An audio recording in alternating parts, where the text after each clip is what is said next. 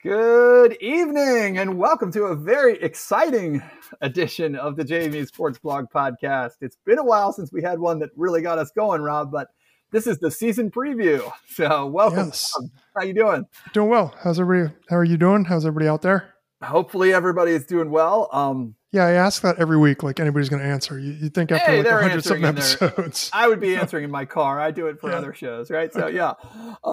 No, welcome everybody. We are thrilled tonight. We're not going to bury the lead at all. We have Greg Madia from the Daily News Record and the Walkthrough podcast, the foremost expert on all things JMU football, joining us tonight for our annual preseason, season preview. There's nobody more that we enjoy talking JMU football with more than Greg. It's just so cool and so fun to talk to him, who knows so much. Particularly this year that he gets to watch practice, which is something he missed out on last year. So it was like You could sense he's not that he didn't do an outstanding job last year. He did, but this year he's got much better insight. And I think you're going to hear about certain players and how they've been turning heads at practice, and people will enjoy that and should get them as excited as it got us. Oh yeah. And Greg was really open with us and I thought really fair in the way he answered, even some on the field questions, whether they're sort of protocol related or big picture related. So that was really good. And we look forward to sharing that with you all. As always, we're brought to you by Mossy Creek Fly Fishing in Harrisonburg, Virginia. They are getting a ton of rain this week. So I know it's probably not the easiest week to fish, Rob, but that probably bodes. We needed, and we needed the water for sure. And not as much as we got in Alexandria, but other parts of the state. I was wondering if your house is still there. Yeah, we're okay, knock on wood, but our old house might not be there anymore for our right. Yeah. But the water's probably a good thing for the fall. So we'll see what happens. So, tie flies, watch videos, do what you can, and go visit the shop, pick out everything you need for this fall. And I think they've got a fly sale going on right now. They do. And if you mention the pod, you'll get a free Mossy Creek sticker. Get some really cool ones. We just put a fish sticker up on our fridge. That's very cool. I like a lot. Look at me, fish sticker. I don't even know what fish it is, right? No. It's a trout, Todd. It is. I'm sure that it is a trout. Okay. There's like a bunch of trouts. We're going to put that on the Twitter. Yeah. Oh, no. But big thanks to the guys at Mossy Creek. Go by and check them out and mention the pod anytime. Also, we haven't said this in a while, but rate and review us as we get into the season, and hopefully listenership and everybody starts tuning back in. Don't be afraid to rate and review the podcast, And share it with friends. Share it with friends. Like it. Enemies if you don't. Yeah, there you go. So we're recording this Monday night. It is 19 days until football. It'll be 18 by the time most of you hear this, but it will be 2 days until the JMU athletic season begins. This Thursday night, women's soccer is at VCU in a real live non-exhibition, like a real actual game. This one counts. At 7 p.m. at VCU. And they're home this Sunday versus American. So in Harrisonburg, up there at Centera Park, fans allowed, all kinds of things. Go watch women's soccer this weekend. They're picked highly in the CAA. I saw field hockey was picked to win the conference today and had 4 players picked for the preseason All-CAA. So looking forward to some of those teams getting started as well. And then that's really all I got, Rob, to start us out. We're going to talk football with Greg. I guess the one thing I wanted to say off the top is we're aware that world's a tough day in the world right now. You could be angry about all kinds of things. You could be sad, and I don't know. I don't know. But we're going to talk football and have fun with this tonight. And the one thing I was thinking, Rob, as we launch into this is just, I hope we can all, I don't know. I got another video from a friend of a fan fight thing, some game this week. I don't know if it was preseason NFL or baseball or something. I just hope as we all get ready to go back to Bridgeforth, I know we all have opinions and we're angry about a whole lot of things in the last year and a half, but I'm really hoping JMU fans can, don't worry too much about the bumper sticker on your parking lot neighbor's car. Just, I don't know, take fireball shots and go enjoy the game. Like, I don't know. Whatever you do, whatever it is that you like to do, right? And I don't know what the protocols will be, but whatever they are, do not take, if you disagree with them, do not take it out on the random event staff people. They do not make enough money to put up with the nonsense. Yeah, that's go exactly have a good right. time, abide by the rules, whatever they are. If you're not comfortable, don't go. If you need extra precautions, go. Don't give your seat neighbors grief for doing things differently than you, but play by the rules, have fun, and be nice to each other. Yeah, I know we sound ridiculous, but that's, I don't know. I just got thinking about that today, and it's hard to watch. There's a million reasons it's hard to sort of follow the news today. Oh, yeah, man. Hopefully you're coming to the JMU Sports Blog podcast to think about something that makes you happy, because that's what it does for us. And so whatever our issues with flow sports or realignment or whatever else are, take them with a grain of salt and be happy hopefully we get to go to Harrisonburg and Bridgeforth and wherever it is that you like to celebrate in Harrisonburg when you go to games here. Yes, and check out one of the deepest teams in JMU history. Yeah, I can't wait. Spoiler. We're like ready to run through a wall after talking with Greg. And yeah, without further ado, let's send it over to Greg, and hopefully you'll be ready to run through a wall too. All right.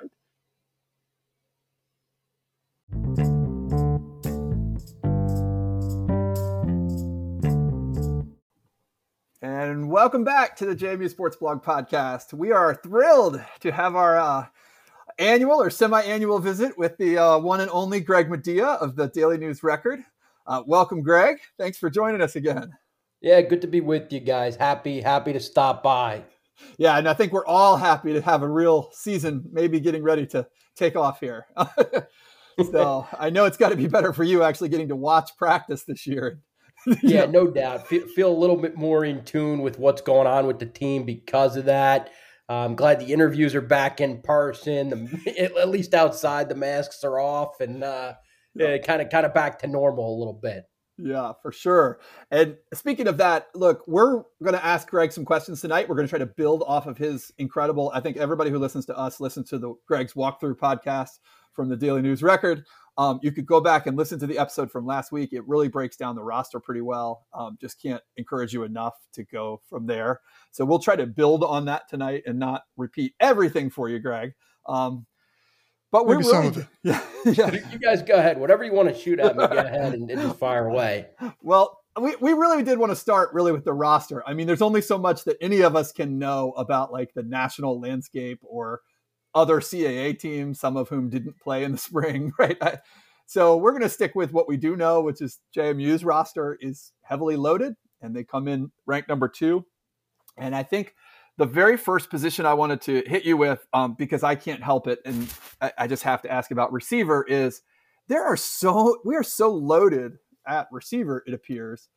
And the starting 3 from the spring, Wells, Bracey, and Thornton, are all back. But there's some names who have done big things for JMU still, like behind those 3 still. And I'm just kind of wondering, like, who else is going to really be in the mix at that position? I mean, I don't know. I look at those names and I'm like, those are guys we had high, not just hopes, but like they did things for JMU in the last few years. Yeah. Yeah, I guess I'll start with Kendall Dean then. And I guess the unfortunate news, right? Cignetti Friday, JMU coach Curt Cignetti Friday told us that Dean would be likely out for the season with a knee injury. And that's unfortunate. That's a big depth hit. I know he didn't play a ton last year behind Bracey, Wells, Thornton, but he's a guy who has started in the past and someone you can rely on at least to know the playbook and be out there from time to time. So they'll be without him for the entire year, it seems like. At this point, the early indications of that. And then I think when you look beyond Dean, Josh Sims has been on the roster forever. I feel like, I remember I covered him in recruiting the very first year I was on the beat, and he's stuck around. And that's what the feeling is with a lot of the team, though, just because you have the 6th-year guys who are back because of the extra season the NCAA gave all athletes because of the pandemic. You have some 5th-year guys. You even have a 7th-year guy on the team. So it's an old team at the top and a young team at the bottom because you have 2 freshman classes, essentially. So it's an interesting dichotomy there. But to get back to the receiver position, so you have those. You have Sims as a potential backup. I think one guy who was emerging this training camp, and I saw him today, we're recording this Monday, make just an outstanding catch in practice during a wet soggy morning at Bridgeford Stadium. I saw him leap and catch the ball, and that's Reggie Brown, a Florida native, who I think is the program had high hopes for. If you go back even to Mike Houston's staff when they recruited him, I remember talking to some assistants about him, and at that time saying he's going to be a very good player at some point. Maybe he's the fourth guy this coming fall for JMU. Cignetti has praised him a little bit too, and just watching him, he looks like a little bit more mature of a player now for JMU, and somebody who can help them in a passing game a little bit.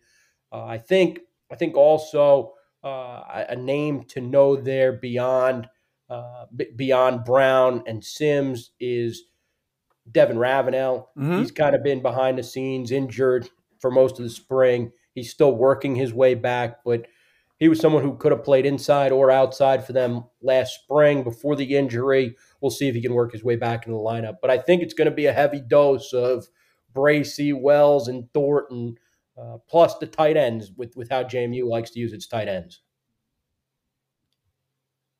Well, Wells is the guy, like, I think everybody's excited to see how he closed the last 4 games last year. Are you seeing any signs that that's just going to continue? Or, I mean, the sky seems to be the limit. Was that just him catching lightning in a bottle, or are you seeing stuff in practice that justifies the excitement? He looks like a beast. I'll just say it. I mean, he's probably like, you know that term, like the first guy off the bus?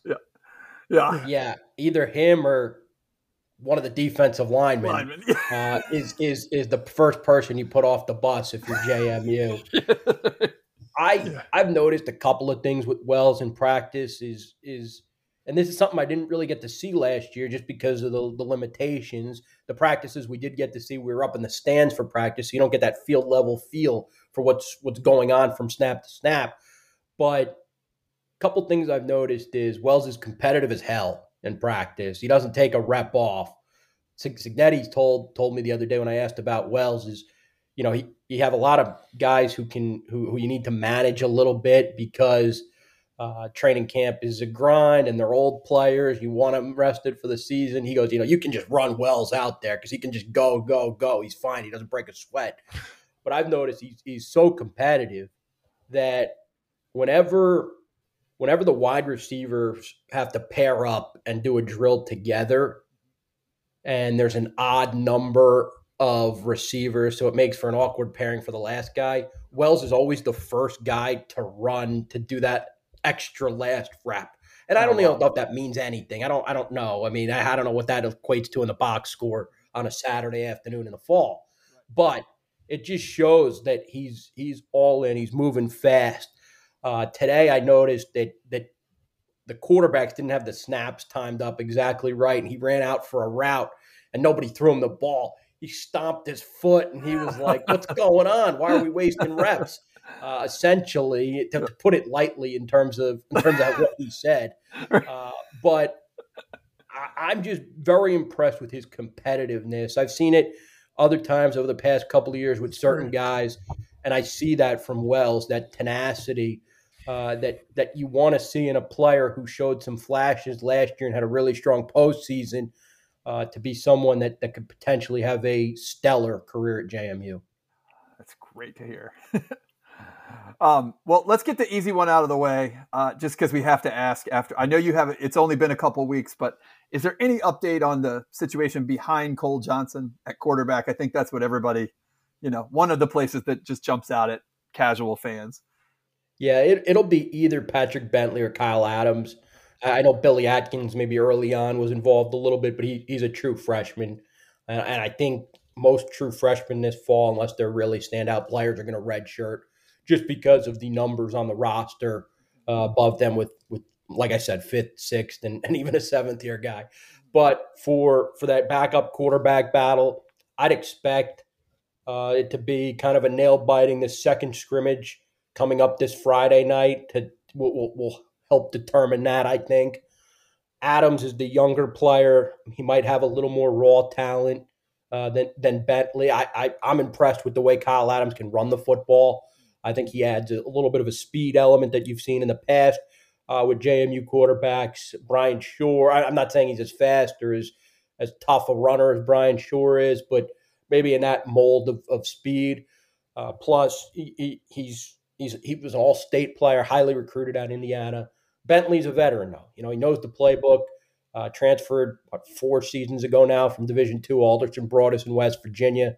But I still think that's a battle still up in the air at this point. Well, and just to finish off the offense, so you did a good job in the spring of it was so hard for most of us to kind of follow like the roster week to week last year. And then there was a lot of shuffling on the O-line in the spring, and there's been some movement there too. Obviously, we're all excited to have Liam Fornadel back. And I have to assume that Potts, Kidwell, and Timming are all still healthy and in the mix. But who else is there in that group? They need a 5th player for Truvell, and they got some spots to fill there, I think. Yeah, that position's been a little bit of a concern so far in this preseason camp. I think the pass protection has been a little bit of an issue. Cignetti said that much, and you can see it a little bit in the practices. I think one of the bigger issues is they've held Fornadel a little bit out at times because he's coming back from injury. He's healthy. He'll be fine. It's all precautionary. So it's showing some of the lack of depth and what happens after you lose a Ray Gillespie, because everybody thought he was coming back, and then he decided at the last minute that he'd move on from football. So I think JMU is still adjusting to life without Ray Gillespie. So Fornadel, an All-American, in the process is moving from right tackle, his traditional spot where he's played for most of his career. I think 33 starts at right tackle in his career, or on the right side of the line at least. He played a couple of games at guard as a freshman. But he's moving to the left tackle spot now, which he said, he'll be able to learn. He's picking it up okay. It's more the stance and the set as opposed to knowing the plays and flipping those plays basically to make it work. I think he'll be fine though long term. I don't think there's any issue there. He's one of the best players when he steps on the field every week. Timming will be your center. You can lock that in. Potts will be your right guard. You can lock that in. Kidwell will play right tackle. He'll be the right tackle and play where Fornadel used to play. He did a good job in the spring there when JMU moved him there out of necessity, and they'll keep him there. And then your other guard spot is looking like Tyshawn Wyatt. He's been the guy working with the first team there. Some other guys in the mix with the O-line would be Stanley Hubbard, who probably will be the understudy to JT Timming at center. And then Tyler Stevens, who will probably be basically your first lineman off the bench. Stevens started a game last year, the first game after Fornadel got hurt. So he started one game, but I think they're really impressed with Potts and trying to keep developing him. He looks like he's going to be a long-term starter for JMU. And Wyatt, I think they're impressed with him early, but he's young too. He's only a redshirt freshman, so you got a couple of redshirt freshmen heavily in the mix there with Potts, Wyatt, and Tyler Stevens. That group's going to be happy to see some different opponents, though, besides the JMU D-line when they get out of camp. Yeah, exactly. It's a pretty good test. I don't know. It's hard to get a read on. It'd be hard for any O-line to get a read with that group. Yeah, no doubt. Well, it's funny. Fornadel the other day, he goes, it's a little unfair when the offensive line is taking 4 or 5 reps in a row and the defensive line is rotating just waves and waves of players, one after the other, essentially. Yeah. Running hockey lines at them, Pretty much. Yeah. Yeah. Well, on the other side of the ball, I mean, a position that, Long has some history with JMU's linebacker. And I think we've got, Tucker Dorsey and Azanama, but what's it looking like beyond those two? Yeah, I think behind Kelvin and Diamante Tucker Dorsey, you have Mateo Jackson, who's been in the program for a while. Yeah. I think he's certainly a viable backup with some serious experience. Next to him, you could see Seth Nwatala, who's a younger linebacker, and he's been someone who's been taking second team reps, I believe. Julio Ayamal is healthy again, one of those good council kids, along with Latrell Palmer and Jalen Green. So I think those 3 are in the mix for a backup job. I would think Mateo Jackson is probably the first off the bench, though. Gotcha. That's good to hear. And yeah, I just forget these names after missing them in the spring. So yeah. So look, our big concern, every fan's big concern, Greg, is the heck are we doing to fix special teams? Are you seeing? That obviously that was it was understandable, as mad as fans were in the spring. With the injuries and the COVID and everything else, there were guys playing on special teams that even hardcore followers didn't know, so I think it was kind of more understandable than it looked on the surface. But are you seeing, are there any players back there that you think will help? Maybe, I don't know, starter level players who are, we didn't see that in the spring, or B, it's just, any changes there that could give us some cause for hope. So I will say, when you add depth to your roster, right, you're not only strengthening your offense and defense, you're strengthening the players who can play on special teams, right? You're strengthening those units, because all of a sudden a second string player who might be capable of starting on offense or defense is relegated to a primary special teams role. Yeah. So for me, that's kind of what's happened. When you look, I know they lost some players to the transfer portal, graduation, but they've also gained 9 transfers just in this short offseason. And I think some of those players will be able to help them on special teams. And then some of the players who were forced into action a little bit early this past spring may be able to help them on special teams. It looks like they have more options in the punt return and the kick return aspect. I know that's been a little bit of a stickler with fans since they said so long to D'Angelo Amos and have struggled to replace that adequately. So there's a competition going on between Jack Schroba, who did it last year, Jordan Swan, the transfer from Maine. There's one of those transfers. Chris Thornton, who you guys know how fast he is, as well as there's one more in the mix. I'll come back to that. And then in the kick return aspect, I think you're looking at Thornton and Kalon Black. Okay. Solomon Van Horst. Solomon Van Horst and Kalon Black. And he's the other one in the punt return mix. Oh, Van Horst. So I think they're trying to get, especially with how many running backs they have, you look there, Kalon Black, Solomon Van Horst, maybe they're trying to get a few players, Van Horst particularly, who may not get every snap on offense or a ton of snaps on offense, more heavily involved in the special teams. Jordan Swan was really successful at it in his time at Maine and at Connecticut. He started his career at UConn before going to Maine. So I think there's a chance that, you don't bring a transfer in like that unless you want him to assume some of those roles, right? Right. In addition to helping on defense. So I think that'll be better. Your kicker, your punter, your long snapper, those 3 names should be familiar to JMU fans by now, right? Yep. Radke's going on year 6. O'Kelly's going on year 5. Davis has been in the program. So they will be fine in that aspect. I just think the surrounding cast will be better. And that should help them theoretically. Oh, random question here on the O'Kelly front. Australia's had some of the strictest COVID protocols in the world for the last year and a half. Has he ever left JMU? I was wondering. I don't believe so. I haven't really talked to him about that. Yeah, I've seen him at practice and said hello and exchanged a few pleasantries. But other than that, I don't know. Maybe if I talk to him by the end of the week, we can figure that out. I know last year he had stayed at JMU quite a while.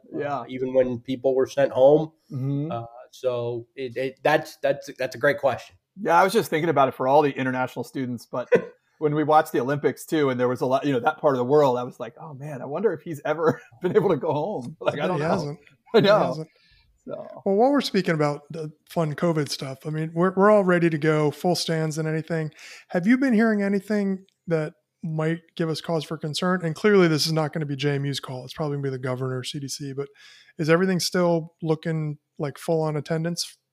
From what I hear, it's going to be a party at Bridgeport every Saturday, every home Saturday this fall. That's at least at this point, right? Okay. If there are no if there are no attendance restrictions by the governor, JMU is not going to do it. There's money to be had there, especially after last year when you had to, when you weren't able to sell all the tickets that you wanted to sell. So I would assume, business as usual. As far as masks in the stands, I haven't heard one way or another that. I mean, at that point, I guess I don't know, up to whoever comes to the games, right? Right. I guess. To me, whatever. But at this point, I haven't heard anything with attendance, haven't heard anything with masks. But at this point, who knows? Unless the governor steps in, I don't think anybody. There's dollars to be had. Yeah. Well, another that's good to know from a fan perspective, at least so far. We'll keep our fingers crossed the same way we have been. I'm sure. Like, I think about basketball too. That's the one that hurts. Get in there, right? Yeah, exactly. Yeah. I know. I actually I ran into a friend who went to the open house this weekend, and he was very excited about it. So yeah, it's beautiful. I will say it's beautiful. Yeah. Yeah. Well, on another sort of off the field topic that we can't, just because it's been on our minds, and you and your colleague Shane Mettlen have done a lot of, really, just from a fan perspective, we're really grateful that you guys have pushed this story and continued to follow it, because it's obviously the thing all of us are talking about, and that is kind of the realignment and the future that none of us know about. But with Oklahoma and Texas leaving and the potential shakeup, and what does that mean down the road? I guess we were just wondering, is that, I mean, to the administration's credit, I think Bourne and then even Alger stepping in with that joint statement a couple weeks ago, they've at least been trying to give fans something to let them know they're engaged. But you guys have done a lot of follow up on this. Is that something that, like, is it kind of a two-way street? I mean, have you guys been pressing that and forcing them to do that? Or do you feel like they've been sort of, they're also signals. Doing their own thing? Yeah. I will say, after, I think 2 days after the Oklahoma, Texas news broke, I did talk. Jeff was gracious with his time, Jeff Bourne, and gave me some time to talk with him about, what could the future be, not only for JMU, but just college athletics as a whole. Especially the mid-major level, whether that's the group of five or upper echelon of the FCS. And then that's when, you really start thinking about, okay, so he's saying it's an earth-shaking event that's going to cause a ripple effect. You just start looking from there. I mean, that's kind of where it started. And really over the last year, you always have heard rumblings behind the scenes of, the COVID situation and how it left schools financially. Mm-hmm. It's caused them to think about what's best for them going forward, especially at the group of five level. I think it'd be naive not to look at Old Dominion's situation. And Shane did talk to Wood Selig, the AD there, and what Conference USA has meant to them, traveling from Norfolk to El Paso, Texas, right, and what that's done to their athletic department. So I think you look at that, you kind of take the totality of it, not just Oklahoma and Texas leaving. And I think Bourne said something really interesting, is that those two schools, the SEC, they probably are looking there at themselves, talking to each other, saying, the NCAA, they're not doing anything. Let's look out for the best interest of us and go join forces, because if anything happens again, they'd rather it all be together as opposed to waiting for the NCAA. And I think that's a big part of this potential restructuring in college football, is the NCAA is going to have less power than it ever has before. I mean, what is the NCAA really good at right now? It's running championships, and that's about it. They run championships pretty well, right? And it sounds like today they're going to try a collections thing for the bill that's due on the Alston. Pass the hat. Yeah. Right. Pass that for the new keg. That's not going to make the Oklahomas and Texases of the world very happy. Right. Especially with how, you throw in NIL, right? You throw that in. You throw in how people consume college athletics, right? Not only traditional television, the streaming, the subscriptions, all that stuff. And it's creating and forcing people in administration in college athletics to look at and evaluate their situations. Mm-hmm. Oklahoma and Texas, people there are not stupid. They know what a partnership and an agreement with the SEC would do after they basically are carrying a Big 12, right? Mm-hmm. Oklahoma and Texas are the number one and number two draws in that league, and it's really not close after that. As much as people may like West Virginia, my alma mater, and TCU and Texas Tech. But it's caused everybody to reevaluate. And so I guess the first thing, to get back to JMU, not get too far off topic, is what happens with the other 8 Big 12 schools? Do they disperse to the other power, I guess you call them Power 4 conferences, right? If the Big 12 would disperse, do they do that and then the ripple effect doesn't really go any much further?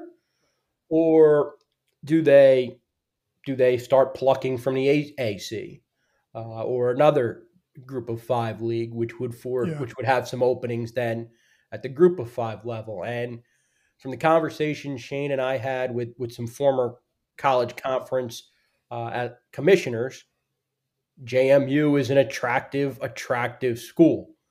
They have a growing alumni base. The school is is close and has alumni in major cities like DC. There's great alumni numbers in New York and New Jersey. There's good alumni numbers in Charlotte. You look at the fan engagement at the school. Their attendance is better than a lot of the Group of 5, and that's a positive thing. You take subscriptions and you look at, would this fan base buy subscriptions to an ESPN3 type of thing? Oh, please, if only. If only we could do that.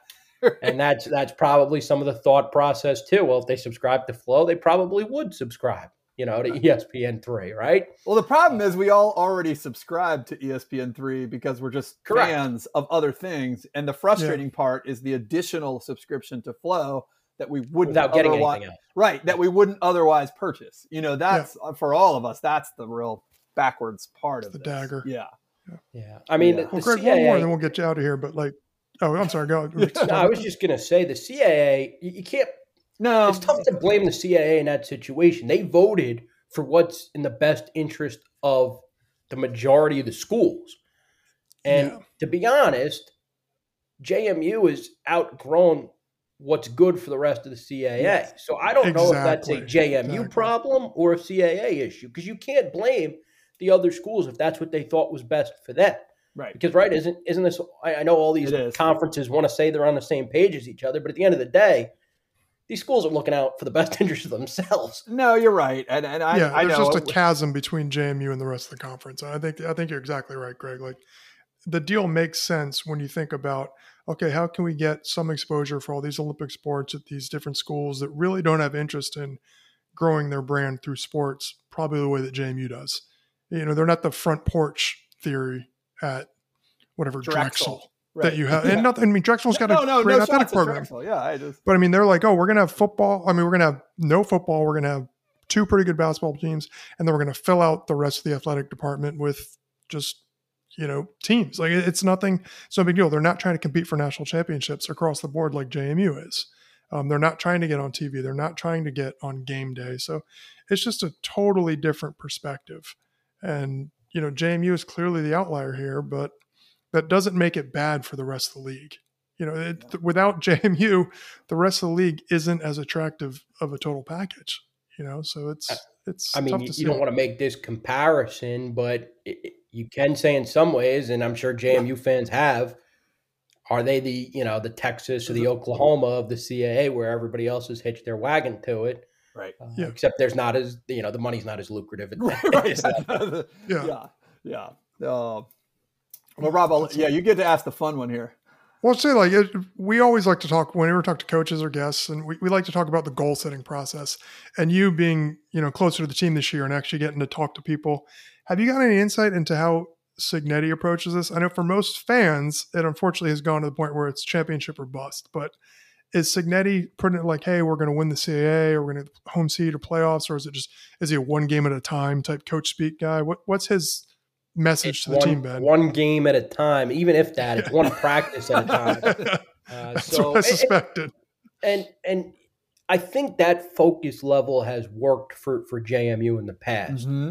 I think about the 2019 team. That was a laser-focused team that bought into that one game at a time, 1 week at a time approach. They got to the national championship game by buying into what Cignetti was selling. And I think it's a good strategy as long as the players buy in, right? That's a selling point. And until it falls on deaf ears. I think with this team, it worked too. They saw it in 2019 work. And the younger players, because like I said, you have two freshman classes essentially. Yeah. The one that arrived last year and played a shortened spring season, and then the one that arrived ahead of this fall season. I think they're going to buy in too if they see all the older players buying into that. So I think from the inside perspective, it's always going to be one game, 1 week at a time. But I think there are upperclassmen that realize the talent on the team. They realize what the potential level is and what could happen if all the pieces come together as it looks like it could. Yeah, it's hard for us as fans because normally, what are we, 18, 19 days away from the opening day, and usually we're headed to Raleigh or Morgantown or somewhere that we're thinking like, well, let's reevaluate after week one. Like, because we really don't know. We don't have an expectation of sort of a victory necessarily when we play the FBS game. And this year, without an FBS team, it gets really difficult as a fan not to look ahead and think, there's some things on the table. Yeah, there's maybe some things on the table, particularly an undefeated season that's never happened at JMU. Even the national championship years, they never went undefeated. Because you got to go back to 1975. Right. Okay. Yeah, that's what I mean. Yeah. So you got to go back to pre sort of all of this, right? But I mean, it's hard not to get excited, right? And it's good to hear. I guess it's good to hear that inside the program, that's not the discussion. They're not crazy fans inside the program, is what you're telling me, Todd. Yeah. Well, I mean, too, if you think about it, there are players on this team that will play significant roles that were part of that 2018 team that probably lost games they shouldn't have. New Hampshire, Colgate. You think to that. You've had team. Well, 2019, Yeah, 2019, you lose the national championship game. They probably feel like they should have won in Morgantown. I think. I mean, at least in my opinion, I think that game was there to be won. It was a good game, but they just came up on the wrong side of it. So I think there is some value in that. And I know there's no FBS game, but there are some tough. There's some tough matchups. The trip to Weber State. Yeah, that's the real deal. Yeah, I mean, you better hope you're used to elevation when you go out there because that is not an easy place to play. I know they lost in the playoffs there this past spring, but I think Jay Hill hasn't lost like a regular season game there in like 4 years or a regular season non-conference game. And I have to look it up again. I know I looked it up before, but I'm saving it for the Weber State story. Well, and I mean, look, on the other end of it, right? Having been at JMU after a couple of playoff heartbreaks to App State, to think about what it was like for us as welcoming them in, finally getting them at home in a regular season game for the revenge game. That Weber State program is going to be up for this game off the two tough losses they've had to JMU in the playoffs. So, no doubt about that. You throw in a trip to Delaware. I know Maine the second week of the season. I don't know how advanced they'll be at that point, but you have some coaches on JMU staff who were at Maine previously. That could entice some players to be excited. I just think the schedule is tougher than it looks just because you don't have the FBS game on there. Yeah, it's good to know. Well, Greg, we don't want to take too much of your time. We just, you've already talked a little bit about West Virginia. I was wondering what you thought about the Big 12. I'll let you you don't have to answer that. I don't know if Rob has any Mets questions for you though. Not a good week, Todd. Not a good week for the Mets. Well, I mean, pure pain for the Mets. Oh gosh. Yeah, I mean, more Nats games, please. I enjoyed that one, but now, I think first pitch coming after that Dodgers sweep. I think first pitch against the Giants is in like 10 minutes from now, so more fun. Maybe they can redeem themselves, but the injuries have really caught up. Now they'll keep me up to 1 or 2 a.m. and lose. No, the NL West is not a fun trip this year. Yeah. So, no. Well, Rob, you got anything else other than to say congratulations to Greg for a great summer? Yeah, congrats. Saw that. Big news for you, personal life. Yeah, so. thank you. Thank you. No, Shannon's great. Everybody's happy, so all good. Good. And just, hang in there this year. I don't know. Who knows what I was thinking about that Utah trip, and I was like, man, by the time we get to the third week of the season, and who knows how many weeks of school, you hope that trip goes off without a hitch. So yep. I hope they all do. I hope they all do. Yeah. So Greg, just thank you. And thanks to Shane too. You guys we really appreciate it. Rob and I have, we've been here through a lot of your predecessors, and they all tried hard, but the level of coverage have been just simply outstanding the last 4 or 5 years. So we really appreciate it. And I think that's the consensus opinion amongst all fans. And JMU fans have been pretty spoiled. There have been some really good Barber and Seelig. There were some really good guys before you too, but you're both knocking it out of the park. And just so you know, it's really noticed and appreciated by the fan base. Well, I appreciate that, guys. And if I could tease one thing, we do have a special 50 seasons or celebrating 50 seasons of JMU special section. That'll be out the season opener, the Saturday morning. So if you're in town for the mighty Morehead State Eagles, you can pick up a paper and grab the special section that'll be inside of it. Good. Well, it's funny though with this. That's good. I'm really glad that everybody should do that because it's going to be awesome. And you can follow Greg at DNR Online. You can listen to the Walkthrough podcast. You can subscribe all the places you get from us. You probably already do. But yeah, Greg, I'm with you on the schedule, by the way. That Maine game week 2 is an unusual highlight, I know the spring was just totally weird, but beyond that, this is really interesting to be bringing in a tough opponent right away in a game that really matters. It's a conference game. But better going to Maine in November or something, for sure. Well, and I even Maine always does it. Doesn't Maine usually open up the season with conference games? Maine, New Hampshire, I feel like they get it. They come right out of the gate many years. Depends. I guess it depends on whether or not they can get FBS opponents. Maine normally plays 2 FBS opponents, so it's normally based on how they can schedule those games. I'm pretty sure. Yeah, and this, I'm with you on the schedule. We haven't really broken it down or looked too far beyond those first 2 or 3 weeks, but even that homecoming game with Campbell is not a roll the pads out game like this. People are looking at that and kind of joking because it's Campbell and this kind of stuff, but I don't know, that's not a game you want to take lightly. And then ending with Towson, we have no idea what they're going to be. The trip to New Hampshire, that's a game always the worst trips. The worst trip for JMU often. So we hate that trip.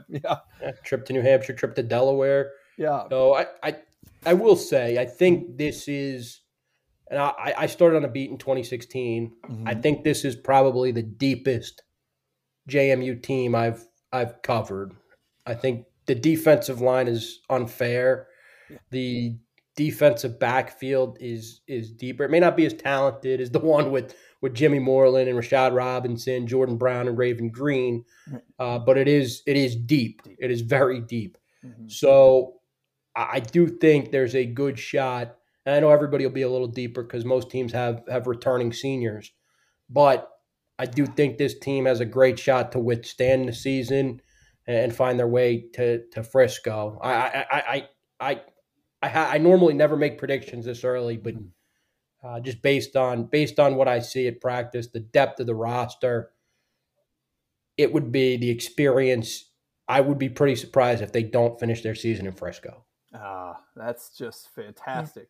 To hear. Yeah, no, we're all hoping for the same thing. Yeah, we didn't ask you about the D-line or the D-backs because it didn't seem really it didn't seem necessary. It's an embarrassment of riches. Yeah, I mean, I know there's some excitement there, but you covered a lot of it last week, and I just keep thinking about, we saw it a little bit with my Washington football team last year, but when you have a dominant defensive line, it covers up a whole lot of holes in other parts of the roster. I mean, your DBs and linebackers look a whole lot better. Your offense, if it gets a few short fields, starts to feel a lot better about itself. Yeah. When the other quarterback kind of hates going back out there, I don't know. I keep looking at that D-line and thinking that's going to solve for a lot of other issues. No doubt. I mean, you just look at the talent across that front. the other day, the second string D line was an entire group of former FBS players. Oh wow, yeah, Coleclaw, the Ohio State guy, yeah, Coleclaw, Hamdan, Jordan Funk from Army, and Abi and Akonaji from Minnesota, who started his career at Minnesota. Wow, yeah, that's a lot. Wow, I didn't think about that, but that's without even talking about the Towson transfer, he's going to play. Who's what 8.5 sacks? Yeah.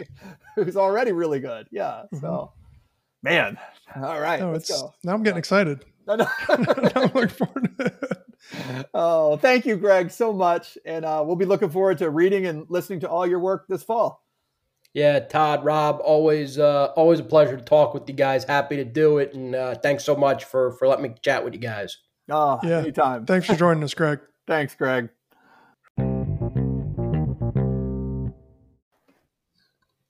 And welcome back to the JMU Sports Blog podcast. Rob, how great was that talking to Greg? It was good. That was good. It's always fun talking to him, but I feel like it was a little more exciting this year because last year was such a just unusual situation with the spring that I honestly haven't really tracked who's coming back and who's not. Like I know the big names, but I wasn't as attuned to the depth, and that really got me excited when he made that comment about, there was one rep in practice where they had every member of the second string D line and they all were FBS transfers. It got at me like, oh, wow. We say depth. We're not talking about, maybe a couple guys who could, in second string who would start at other programs. We probably have second stringers at every position on the defense who would start at other CAA programs. It's not just like one position group. So that was cool, and appreciate Greg's time as always and really enjoy talking to him. Yeah. And all that talk about Antoine Wells. Yes, that was the big thing. Like I was like, are we too excited? I didn't think we were, but I need somebody to tell me, no, you guys are not crazy. Fans are not crazy. This guy's the real deal. Yeah. So that was it's just so much fun to talk about that stuff and to get excited. And Rob, I think we also just, all of us, we didn't have the spring was fun. It was a fun diversion, right? And we were proud of the way JMU played in the spring, but it wasn't a regular season. And I don't know about you, but we talked a little bit last week. I got out of the habit. Like, this has been weird. Our tickets came today, Rob. I think I told you. I don't know if I even told you that, but our tickets came today. And I just haven't been in the mode. Last fall we didn't have a regular season. We didn't go. And then in the spring, I was fortunate to go to one game, but that was just a random thing. It wasn't something we were planning our spring around, you know? So it's been hard for me even this summer. Normally I've made my Party City trip, picked up all my Purple Cups, started to get ready by this time. And this year I was a little behind. And then actually I think the ticket thing, and I ran into Jason, Mr. Swag, yesterday out on the WNOD biking. And we had a little on bike conversation about the upcoming season. So, and that got me really excited. And then, today when all the tickets came out, I got a request from a friend for, an extra ticket for a game and stuff. And it kind of got me back in the mode. So talking to Greg tonight was just perfect timing. So I think we're all, I don't know, just hoping. Yeah. Yeah. We're getting there. The hope feels a little more warranted than it did last year. So yeah. And I think there's fewer unknowns, not only about the season, but about the team that's going to take the field. A big time. Yeah. So I'm not sure we've had, it's so funny because Greg brought up the 2016 team. That was his first year. And he said he thought the best prepared or deepest team since then. And I hadn't really thought about it that way, but that's probably true. You remember headed to NC State in 2017 after the national championship, we had a lot of losses and we were not sure. We didn't know they were going to be. They turned out to be great and went all the way to Frisco, but we didn't know that going into the season. No. And I think the 2019 team headed to Morgantown that ultimately made it all the way to. There were still, that was everyone wanting to crush DiNucci, right? Who's going to play quarterback team, that. Well, that was coming off the Colgate debacle. Yeah. It was coming off all of that, and it was Signetti's first year. And so we didn't know. And you're right. This year feels like, oh, here we go. So it's hopeful time. I think we got an overtime question tonight, right? From an old friend. Yeah. Sean Patrizzi sent a good one in. Let me go. I know the gist of it, but let me not completely botch this. Although I do appreciate Tim at TJ Stefano. Mm-hmm. His suggestion was, have you watched Ted Lasso and why is it your new favorite show? So I appreciate that. That one kind of speaks for itself. Rob's been promoting Ted Lasso along the way the last few months. Yes. Yeah. I got to give you my Apple TV password so you can get on board. Right. We actually talked about it today. Yeah. Yeah. No, it's good, man. You'll like it. It's the perfect show for this sort of world we're living in right now. Yeah. Okay. Sean says, debate best relaxing do nothing summer getaway: mountains, beach, lake, or possibly other. So you want to do your ranking, or should we just put one on the chopping block? How do we want to do this? This is so hard for me because you go ahead. I know which I love all three of them. Well, that's what I said to Sean, and he's like, well, that's why that's not a good debate. And he's right. That's what makes this a good question. Is there's not one easy one where you can eliminate right off the bat. My problem is, so we go to the mountains all the time. Mm-hmm. And particularly Sean was focused on like Virginia, basically mid-Atlantic-y, he said Virginia, North Carolina, but. Well, it's Sean. It's Virginia, North Carolina. Yeah, right. So, locally, more locally, semi-local, within 6 hours drive, I would know, I'm in mountains above all person. Mm-hmm. But because I get to go there all the time, as far as a do-nothing summer vacation, as he phrased it, I really do love the beach or the lake. I'll say I don't personally have much lake access. Like I've never done a lot of lake. I love a lake vacation. I've done a couple. I did a houseboat with some friends at Smith Mountain Lake one time. And then Nellie's folks, live on a lake up in Winchester. Mm-hmm. But I don't often get that opportunity. So I think for me, if it's truly a do nothing, I do love the beach. Hard to beat the outdoor shower for me. Yeah. Outdoor shower beer. Yes, that too. Yeah. Yeah. I don't know. Like there's not one easy one to drop off. Like I said earlier, but I grew up, my cousins all live up in a lake in Jersey. Oh, good. And it's not a big lake. Mm-hmm. It's a lake you can do like, canoeing, kayaking, stand-up paddleboarding, small like sunfish sailboats.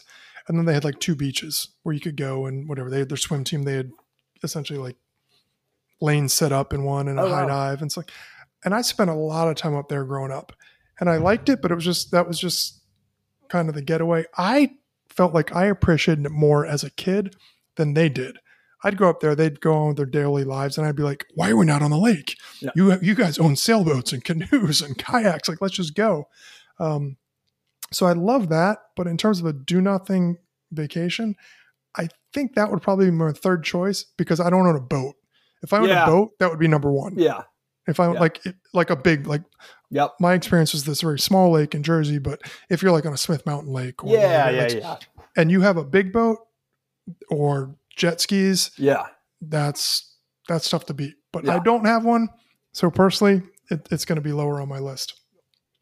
Like you, I love the mountains. I think Sean kind of framed this in the Virginia, North Carolina perspective, but But I mean, Todd, you lived out in Colorado. Mm-hmm. I've been out there a lot. I used to go out there to visit you and visit other friends and do mostly skiing. But then I went out there a couple times in the summer, and I feel like it's the best. Like my cousin who's lived out there for years, he's a ski photographer. He got married there, and we were out there in Vail, and all of his like ski buddies who are all in the industry in one shape or another. I couldn't stop talking about how great it was. And they're like, well, that's a secret. They're like, we work out here in the winters, but we live here for the summers. Yes. It's breathtakingly beautiful. There's a ton to do. You can't have a bad view everywhere you look. The weather's great. But for me, it's the beach. Like personally, that's what I like doing. This my family likes because I talk about it all summer on this podcast. Like just give me a beach chair, toes in the sand, a good book, and a cold drink, and I'm kind of in heaven. And then when it gets hot, I jump and I go play in the water. And I've got 2 kids now who never want to get out of the water, so it's perfectly like I can go and just act like a kid, or I can just be the relaxing adult. And I mean, bonus points if you're with like other friends and you've got a beachfront home, and having coffee on the deck looking at the ocean is pretty much my ideal for the your stress go away. type situation. So for me, it would probably be beach, mountain, lake. Gotcha. But if I strike it rich or get a big boat, that might flip flop. Yeah, right. And I guess I'll go mountain, beach, lake. Yeah, I don't know. It's pretty hard to be stressed at the Teats Farm Bulls and Barrels Rodeo in Lost River, West Virginia, coming up in 2 weeks. So the main takeaway is you can't go wrong with any of them. No, you cannot. So thank you, Sean, for the question. We appreciate it. Trip, someday we'll get back to Kleins and answer your question as well. Trip. I haven't been to Kleins since probably 1996. We're just not there enough. So. Yeah. So but last time I was at Kleins, it was co-located with the Smoking Pig. To give you an idea. There you go. I think I already told you, Rob. I went to we rode by Melrose a few weeks ago. You mentioned that. Boy, yeah. Jeez. Well, speaking of riding, I'll go out on that. I want to give a big congratulations to a member of the Spirit Squad. I don't know what are the rules on like how many decades passed? What's the statute of limitations on outing Duke dogs, Rob? I don't know. I don't know. Does that go forever? No, it might be like Fight Club. All I'll say is there's a former Duke dog who put up a really good time at at the Leadville 100 mountain bike race this past weekend. Got himself a second belt buckle, and I just want to congratulate him. I'm pretty excited for him. So that was pretty cool. And speaking of crazy things, Rob, on the bikes, I don't know if you noticed this, but I know both of us have watched a little bit of the F1 show the last couple of years, where we've talked about it a little, Drive to Survive. Yeah. And I don't know if you saw Valtteri Bottas, who's become the favorite of our friends over at Everyday Should Be Saturday as Terry Boatass, for mostly ruining races in F1.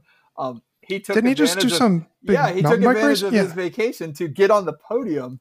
Now, I will say it was the short course of Steamboat Gravel this past weekend. There's a 141-mile course that my buddy Lucas did, but he did the 100-mile course. Look, he flew here from Europe and did a gravel bike race at altitude against, strong, let's just say strong riders, and somehow got on the podium, and now is going to fly back to Europe and piss everyone off back on the F1 track. So good for Terry Boatass. So that's pretty impressive. Yeah, I enjoyed that. So I don't know, Rob, this was so exciting tonight. Thanks for talking. Looking forward to putting this one together tonight or in the morning. And we got 2 more weeks and we'll have a game to talk about. 1 more week and we'll be previewing a game. We'll be previewing. Yeah. We only have one more preseason pod. And I don't know what exactly we're going to cover next week. We're going to have games to talk about because we will have seen some soccer. And, we might do a little bit around, take at least a look at what's coming up. But we're going to talk football. Scene would imply that I'm paying for Flow Sports. So. Right. But if I can steal a password. But for the most part, next week we are previewing the season and I think giving our season predictions to some extent. We may save a little bit for that last week before the game, but really, when we get to that pod, the end of the month, that's Morehead State game preview. What are we looking forward to? September 4th. It's just so exciting. And I do have to credit our old friend Bennett, Rob, over at JMU Sports News. I don't want this to be an ongoing conversation between the podcasts all the time, but he's the one that got me thinking about the undefeated season. I hadn't thought about the fact that because they don't play an FBS game, there's a little more than usual, that could be on the table, and I guess just from a pure fan perspective, that's pretty fun to think about, regardless of whether that's realistic. And I think a road game at Weber State to me is more intimidating or more exciting, however you want to put it, than a road game at ECU 4 years ago. So not all FBS games are made equally. Sometimes there's really fun ones and it's neat, but it's like, this is my struggle with the FBS games. You've got ones where it's like, do you want to get a marquee team, which is really fun, but those games are usually over midway through the second quarter. Yeah. Or do you want to get a really good team, maybe having an off year? Yeah. Like West Virginia a couple of years ago, where Jamie probably should have won that game. Right. Or do you just beat an ECU or an SMU where it's like, we beat them, we're better. And everybody's like, well, yeah. So I don't know, but this is this is an interesting schedule to me. This came up actually tonight. We got invited to a 40th birthday party that is on the night of the Weber State game. And we were just discussing in the house, like, obviously we're not, unfortunately we're not making the trip to Ogden, but we were just saying, like, I really want to watch the game before we do anything after, like later in the evening sort of thing. I was like, I just like, and both of us were kind of saying that, like, this is really a fun, of all the games in the season, this is a really exciting game. It's also going to be really exciting to have it come in week 3. Yeah. I mean, I don't mean with one CAA conference game under their belt. That's what I mean. I don't mean to overlook Maine or even Moorhead, and I don't mean to overlook Weber's first 2 games. But so often we go into whoever they're playing, NC State or West Virginia or whoever, and we have no like frame of reference for is the team good or not. We're always worried about, are they going to be terrible or are they good? This year should be really fun to see 2 teams that should be, hopefully, fingers crossed, with injuries and COVID and everything else, but should be like at pretty close to full strength. Maybe closer than they ever are when they meet in the playoffs in a weird way. So I'm more excited about this than an FBS game, and I think I am too. It doesn't get super excited, but I'll put it. I don't want to set the bar too high, but in terms of out of conference games in our JMU fandom history, what's the top one that stands out? You're going to say Virginia Tech and then App State. Yep. Like, I would say App State is better. I was going to say App State is the only FCS game that's ever been like really, really like, this is the biggest one since then. So I'm saying like just across the board, like any out of conference. So including FBS games and out of conference, I think you've got App State and Virginia Tech, and then a bunch of like people will claim to remember details like, oh, remember that game against North Carolina? Nobody remembers. Remember that game against NC State? Yeah, didn't Nooch do something? Like, no, the really memorable ones. Like, I think this has the potential to be way more exciting than playing a mid-tier P5 school or a lower-tier G5. Well, I also think it's going to mean more as the season goes along. Yes. In hindsight of this game, we've talked so many times about the Tech game being, it's just it was a total lightning in a bottle moment. Yeah. And then by the end of the season, the real JMU fans weren't talking about it anymore because we weren't going to the playoffs. 6-5 or whatever. Yeah, barely 500. And years when we've beaten, I don't know, SMU, and you go and lose to Liberty, right? Whatever. Like it doesn't.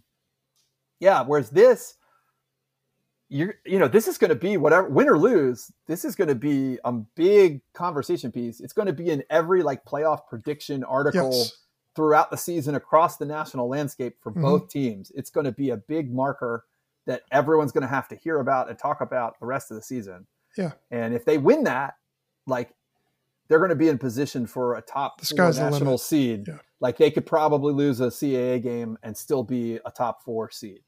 Yeah. Like, if they lose it, then they're going to have to run the table to get back to that consideration. And that kind of stakes, like, that's just the stakes that don't exist when you go to NC State. Yeah. Right. You can lose the NC State and still be the number 2 seed overall. Like, it's a write-off, And so this just, the stakes are really high for this one, and it's a tough trip. So I am with you. I'm excited. I'm excited it takes place when it does, and I'm really, really jealous of the JMU fans that get to make that trip because it's a beautiful place to watch a game. So yeah. Anyways, Rob, I can't wait to talk next week. Yeah. I hope you have a good week. You too. Go Dukes.